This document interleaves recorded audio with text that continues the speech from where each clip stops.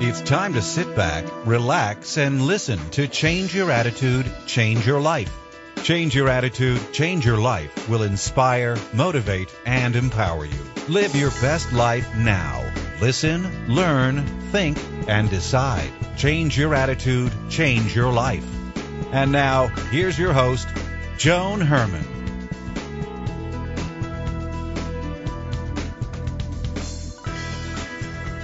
Welcome to Change Your Attitude, Change Your Life. I'm Joan Herman. Thanks for tuning in. Change Your Attitude, Change Your Life brings you interviews with some of the most inspirational and influential people in the world. It's our goal to educate and empower you so you can live your best life now. Thank you for taking time for yourself, and thank you for letting us be a part of your life. We have another great show for you today. According to today's guest, Greg McKeown, if you find yourself stretched too thin, overworked, and exhausted because you say yes to everything, the way out is regaining control of your choices so you can channel your time, energy, and effort into making the highest possible contribution toward the goals and activities that matter. Greg draws on experience and insight from working with the leaders of the world's most innovative companies to show how to achieve getting the right thing done in the right way at the right time. Greg is the author of the New York Times bestseller, Essentialism, The Disciplined Pursuit of Less. Welcome, Greg. Thank you so much for joining us. It's such a pleasure to be with you. So, Greg, so many of us are overworked and have the I can do it all mentality. We spin our wheels killing ourselves, and in the end, we're often unproductive. What do you believe is happening in our society today? Well, I think that we've been conned into believing that a simple equation, something like, do it all equals get it all. And that sounds, there's a sort of fairness to that makes it quite appealing. Well, yeah, I guess if I do it all, then I should get it all. But everything is wrong about that. Beginning with, it's all just a big lie. I mean, first of all, you can't do it all. And secondly, when you try to, you certainly don't end up getting it all. You end up, busy but not productive, right. Stretched too thin at work, at home, and beyond. Your day being hijacked by other people's agenda, and also just kind of giving up too, to some extent. So, then you end up wasting time on social media and on any number of sort of less important distractions and entertainment forms. And so there's just this whole logic that turns out not to be true, and I call that logic non-essentialism. Mm-hmm. It's a way of thinking. It's been sold to us in magazines, in movies, in TV shows, in family culture that's just been passed down in organizational culture, all of those things. So, Greg, I'm sure a majority of our listeners are seeing their life in what you just described. So what is the way of the essentialist? How does that person live life differently? Well, first of all, you've got to get to a new mindset. So this old mindset, this non-essentialism, is the first thing that has to be removed. And it's not enough just to say, well, I don't like that, let's skip to new behaviors. We do need to get to new behaviors, but you can't just skip the unlearning and the relearning process. And here's why. Because if listeners have, as I'm sure most of them have read articles online of productivity tips, things that you can do, ways to increase efficiency and so on, and have then tried to apply those ideas, one of the problems they'll have found is that often the tools and tricks and tips that are given don't give the promised result. And the reason is because non-essentialism is still the governing value, the governing assumption of their lives. So if you really believe, I've just got to shove more in and then I can have it all, then you add a bunch more tips and tricks. Well, you're still going to apply all of those to trying to support this core idea. So you really do have to relearn, so unlearn that way of thinking, see how vile it is, see the cost of it in your own life, enough that you go, okay, I'm actually seeing my life wrong. Mm-hmm. I'm actually seeing things incorrectly. What's a new equation? What's a new model? It's that you can do anything but not everything. Another way of saying the same thing, a few things are really important. Almost everything is noise. is another thing, another way of saying, I'm trying to get at the same idea.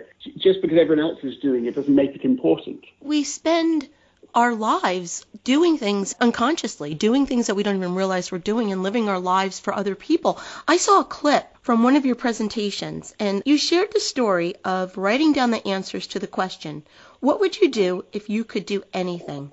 And in the presentation, you joked because the one thing that wasn't written on your list was to attend law school, and the problem was you were in law school.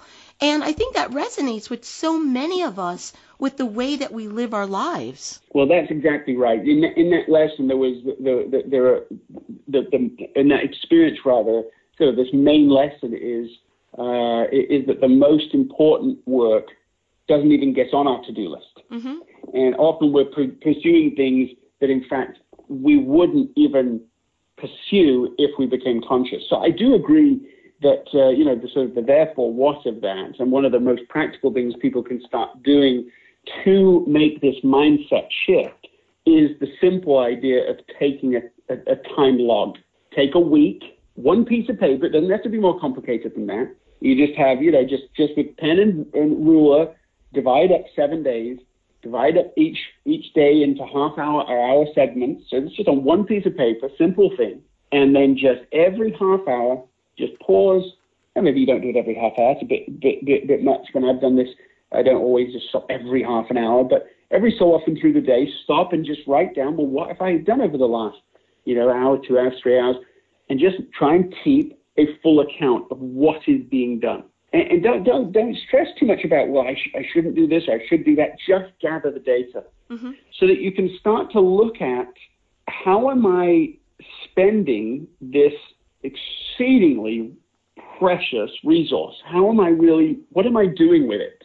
And even if someone were just to do that and then kind of just pause and talk about it with their spouse, with a friend at the end of the week, what do they notice? And then just do it again. Even just do this for a little while until what happens is that you're increasing your awareness of the problem, of this how dominant this mindset is, and how it's shifted into our behavior, and how we don't even realize, as you already indicated, how much we are spending on the trivial many instead of the vital few. And so I really think that very simple, generic-sounding suggestion is a great place to start on this journey of transformation from being a non-essentialist to becoming an essentialist. Greg, you've dedicated your career to discovering why some people break through to the next level and others don't. And you've worked with leaders of companies such as Airbnb, Apple, Google, Facebook, Pixar, Twitter, and Yahoo. What have you learned? What do those leaders do differently that makes them so successful? Well, first of all, what I noticed was a pattern of why success doesn't continue. And to me, this is a very interesting question. So I noticed this pattern. So when somebody or even a team of people in a company have real clarity about what matters to them, then it leads to success. And success produces so many options and opportunities that if they're not careful, those options and opportunities will lead to the undisciplined pursuit of more. If you fall into that undisciplined pursuit of more, a sort of chaotic experience, then actually what's happened without people ever meaning to is that success has become a catalyst for failure because it has undermined the very clarity that led to success in the first place. So the antidote is the disciplined pursuit of less but better. So this is what I've observed, that companies and indeed individuals who are able to continue in success or even break through to a higher and higher level of contribution have this counter cultural way of operating, so that they're going through a pretty disciplined approach. Greg, you say that learning to be disciplined becomes effortless. I bet there are many people right now believing that this practice is going to be extremely challenging. What do you say to them? Well, I say to people to start small and invest in a long-term play. So essentialism is a way of thinking, and ultimately it's a way of being.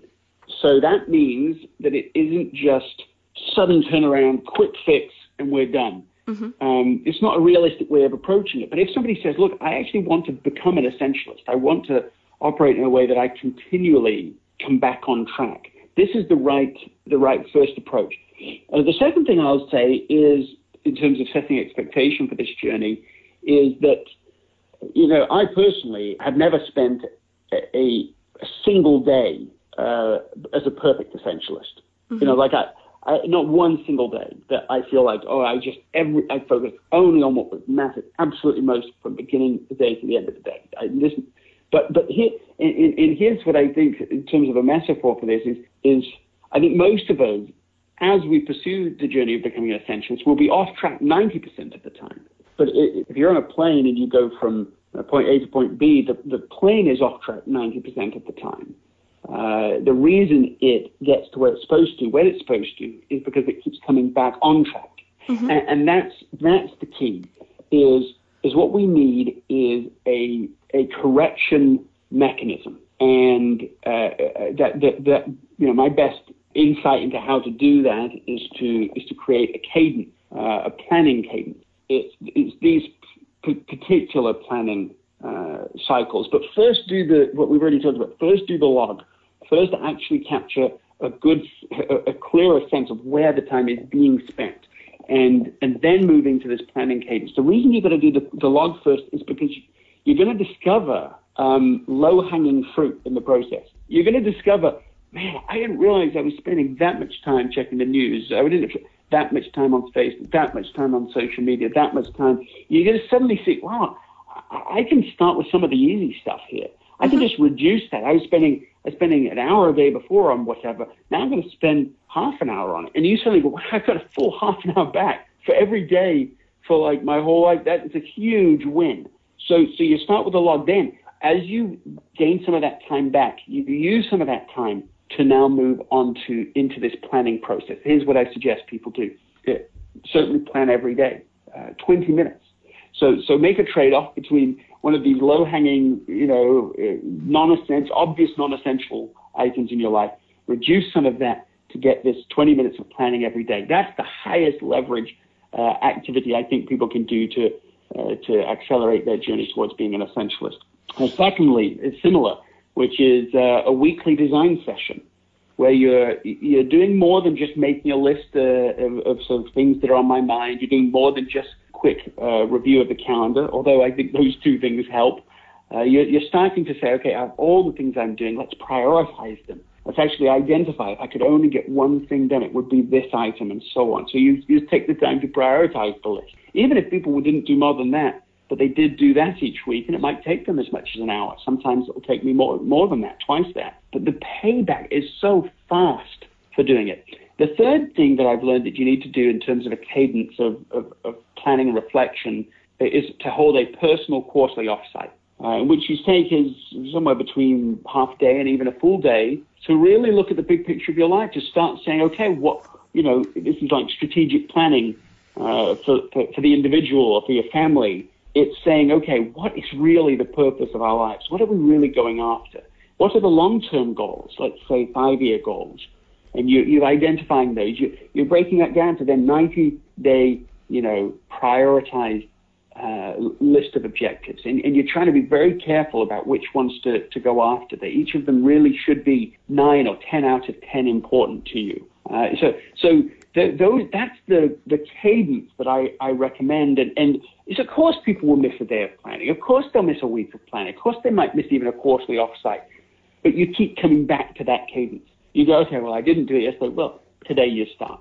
Let's do a planning, another daily planning session. And we can talk about how to do that, because I think that I used to think people just knew how and it was obvious and they just weren't doing it. But actually I've learned that often people don't really know how to do those planning sessions. But anyway, that's what I think people need to do. It is doable. You can do it. You can develop that habit and keep coming back to them over time. It helps enormously. The book is Essentialism, The Disciplined Pursuit of Less, If you'd like to get more information about Greg and his work, you can visit gregmckeown.com. Greg, thank you so much for being here and for teaching us ways to better use our time and energy in order to produce breakthrough results. I think the way you described it, it's such a key because we need to understand that it's not going to be perfect, and when it's not perfect, we shouldn't give up.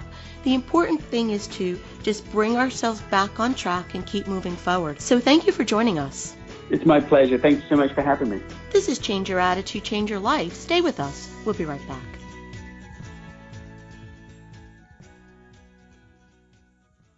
How much can the right foods do for you? A lot more than weight control. The right foods can increase your energy, improve your outlook, and strengthen your body's natural defenses. What foods can do all that? Primo Health Solutions will show you using metabolic typing. This remarkable program lets your body tell you what it needs to work best. Call them today at 347-903-7030. That's 347-903-7030. Or go to PrimoHealthSolutions.com. Using metabolic typing, Primo Health Solutions will let your body work best.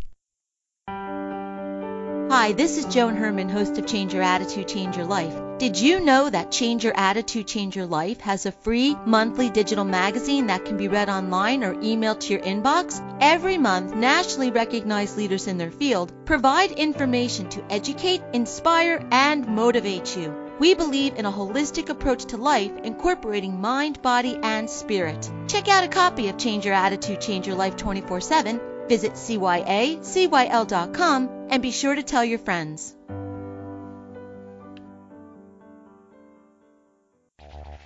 Emotional freedom technique, also known as EFT or tapping, is a highly effective energy-based treatment method developed by Gary Craig. The technique involves gently tapping on meridian acupoints on the face and body while focusing on emotions, thoughts, and beliefs that one wishes to release. Hi, I'm Donna Ciccone, an integrative psychotherapist. Meridians are invisible pathways that correspond with the major organs in the body. Each organ has an associated emotion. For example, fear relates to the kidneys and anger to the liver. A disruption in the energy flow of the meridians can cause negative emotions, limiting beliefs, or physical pain, keeping us stuck and often unable to move forward. These imbalances stand in the way of achieving optimal emotional and physical health and can cause serious and chronic disease when left untreated. Successful outcomes in the relief of symptoms of anxiety, depression, phobias, trauma, and grief have been reported in anecdotal accounts by thousands, and there is now rigorous scientific research showing EFT to be an evidence-based therapeutic method.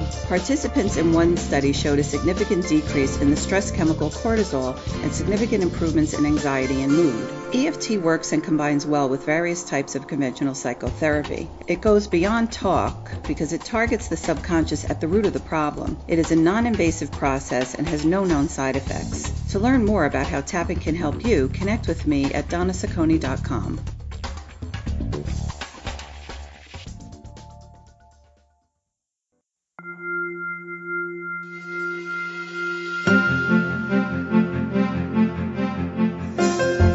We all want to live a happy, productive life, but sometimes we just need a little help. Our Coach On Call experts provide strategies to help you live your best life now. Joining me today is Harriet Cabelli, a social worker and positive psychology coach who helps people grow through their challenges and rebuild their lives with renewed meaning and joy. Harriet is here today to discuss how to avoid becoming a victim of circumstance. Welcome, Harriet. Thanks for joining us. Hi, Joan. Thanks for having me. Harriet, when bad things happen to us that are out of our control, how do we not let our circumstances victimize us? When bad things happen to us, I think it's crucial to being able to live on, to figure out that despite the fact that we've been victimized by our circumstance, we don't have to remain in the role of victim. Because when we remain in that role of victim, it sets us up for a life moving forward of victimhood, and we kind of stay stuck in a mindset of, I've been victimized, I can't help it, woe is me, and that's kind of how the life plays out. And that woe is me, that pity, which is absolutely normal and natural to feel after one has a horrible circumstance happen, but to remain there is what keeps us in a very bad place in life and does not allow us to grow and move forward. It's all about choice, meaning we didn't choose the circumstance, but we certainly can choose our response. And our ability to respond is completely in our choice. It then behooves us to step onto a path of, now what am I going to do with this? And that really becomes our choice, it becomes a mindset, and it becomes our way of responding. And if I can quote from one of my favorite people, Dr. Viktor Frankl, who wrote one of the best books, Man's Search for Meaning, he says, "Everything can be taken from a man but one thing, the last of the human freedoms, to choose one's attitude in any given set of circumstances, to choose one's own way." And I think that really sums up that idea of it is our choice how we respond to what happens to us. And Harriet, I couldn't agree more, because I went through some difficult times in my life, and the way I describe it to people is like you get to this fork in the road, and you realize that I can either go in one direction and be a victim and let the circumstances defeat me, or I can make that choice. And I agree with you, it's a choice, and go in a different direction. So what do you think we should do in order to make that choice, to go in the different direction and not be a victim? And making that choice is very intentional. We need to realize or be of the belief to begin with that we do have the choice, that it's not, well, that happened, that's it, I'm out of luck. And many people believe that circumstance defines them. In fact, there's a researcher out of Stanford, Sonia Lubriansky, if I'm saying her name correctly, who researched and came up with this pie of happiness, where she divided the pie into 3 parts and came up with the fact that only 10% of our well-being, or happiness as she calls it, is defined by circumstance. 50% is genetic makeup, and 40% is our intentional behaviors, meaning our attitudes, our beliefs, our actions, and only 10% is circumstance. And that's very surprising. I think it would surprise many people, because most of us do believe our lives are defined by what happens to us and our circumstances and our situations.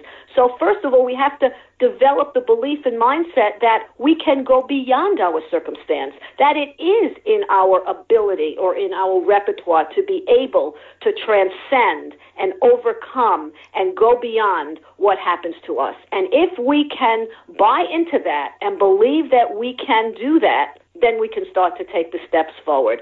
We need to go through the pain and the grief and allowing ourselves for those feelings. And if we stay stuck through that grief for a while, that's okay. That's normal and natural. And then we have to at some point realize that once we're helping ourselves by allowing ourselves to feel the pain, that we can look to begin to get unstuck. We can look to, again, as Viktor Frankl says, make meaning.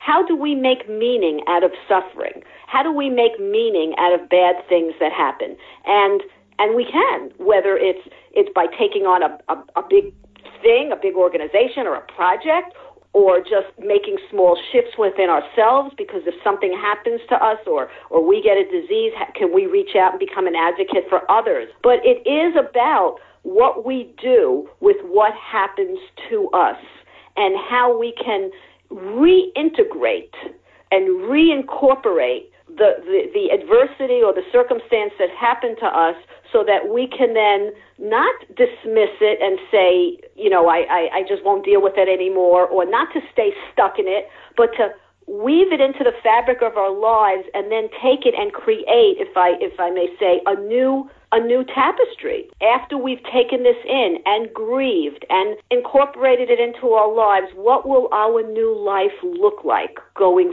forward? Harriet, thank you so much for being here with us. If you would like to get more about this topic or more about Harriet and her work, you can visit her website, rebuildlifenow.com. And as always, to hear more from Harriet, you can visit our website, cyil.com/Harriet. Have you ever thought about the power of grounding and protecting your energy and how it can impact your life? The answer for most is probably not. You may ask, what is grounding? What do I have to protect myself from? Have you ever woken up feeling great and on top of the world? Then on the way to work, you stopped to pick up a cup of coffee, and the person at the counter was not very pleasant. Their vibrations seemed to penetrate you, and all of a sudden you are not feeling on top of the world anymore. You just got zapped with someone's low vibration schmutz, which can remain with you for the rest of the day. And there you have it. You become a victim of unwanted energy from a complete stranger. We are affected by other people's thoughts, emotions, and words, whether in person, on the phone, or the internet. Here are some simple steps to help ground and protect yourself before you begin the day.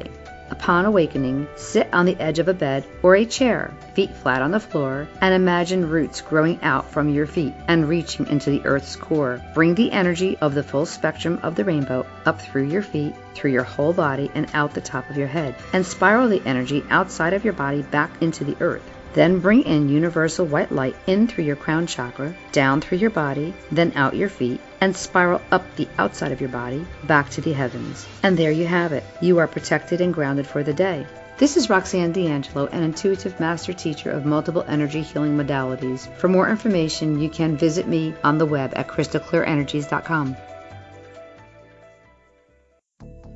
Thermography has been comprehensively researched for over 30 years.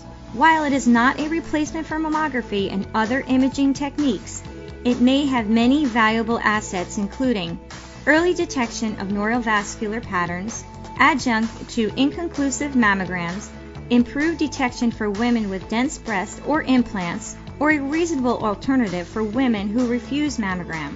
Hi, I'm Lisa Mack, certified clinical thermographer, here with a few facts about medical thermography. In 1982, the FDA approved breast thermography as an adjunct breast screening procedure.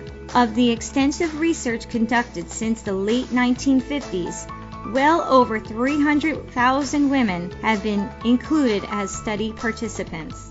An abnormal thermogram is 10 times more significant as a future risk indicator for breast disease than a first-order family history.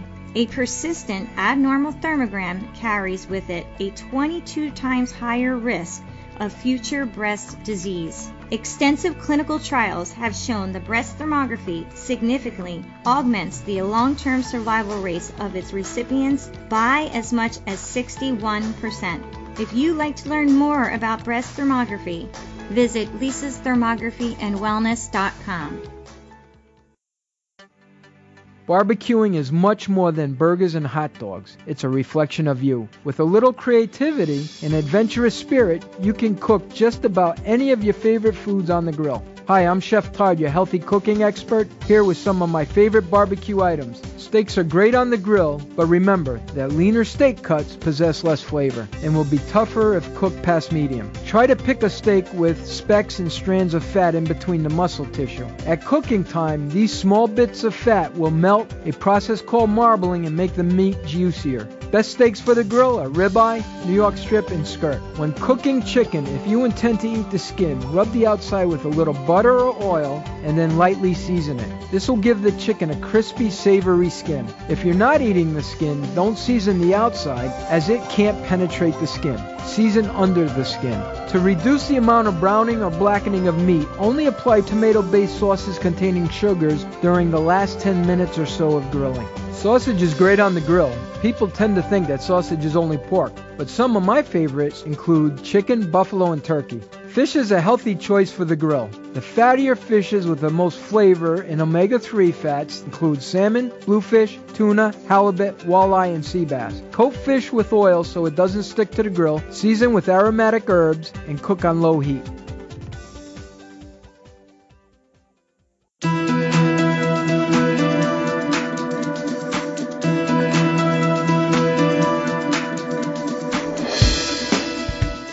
Thank you for joining us. I hope you found the show informative. At Change Your Attitude, Change Your Life, we believe that knowledge is power. Take what you've learned, apply it, and live your best life now.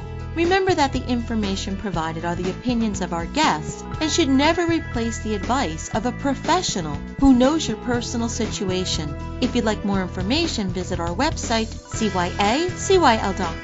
While on the site, listen to past shows on demand, read our digital magazine, take part in the book club, check out our team, and be sure to follow the show on social media. Until next time, this is Joan Herman. Thanks for tuning in.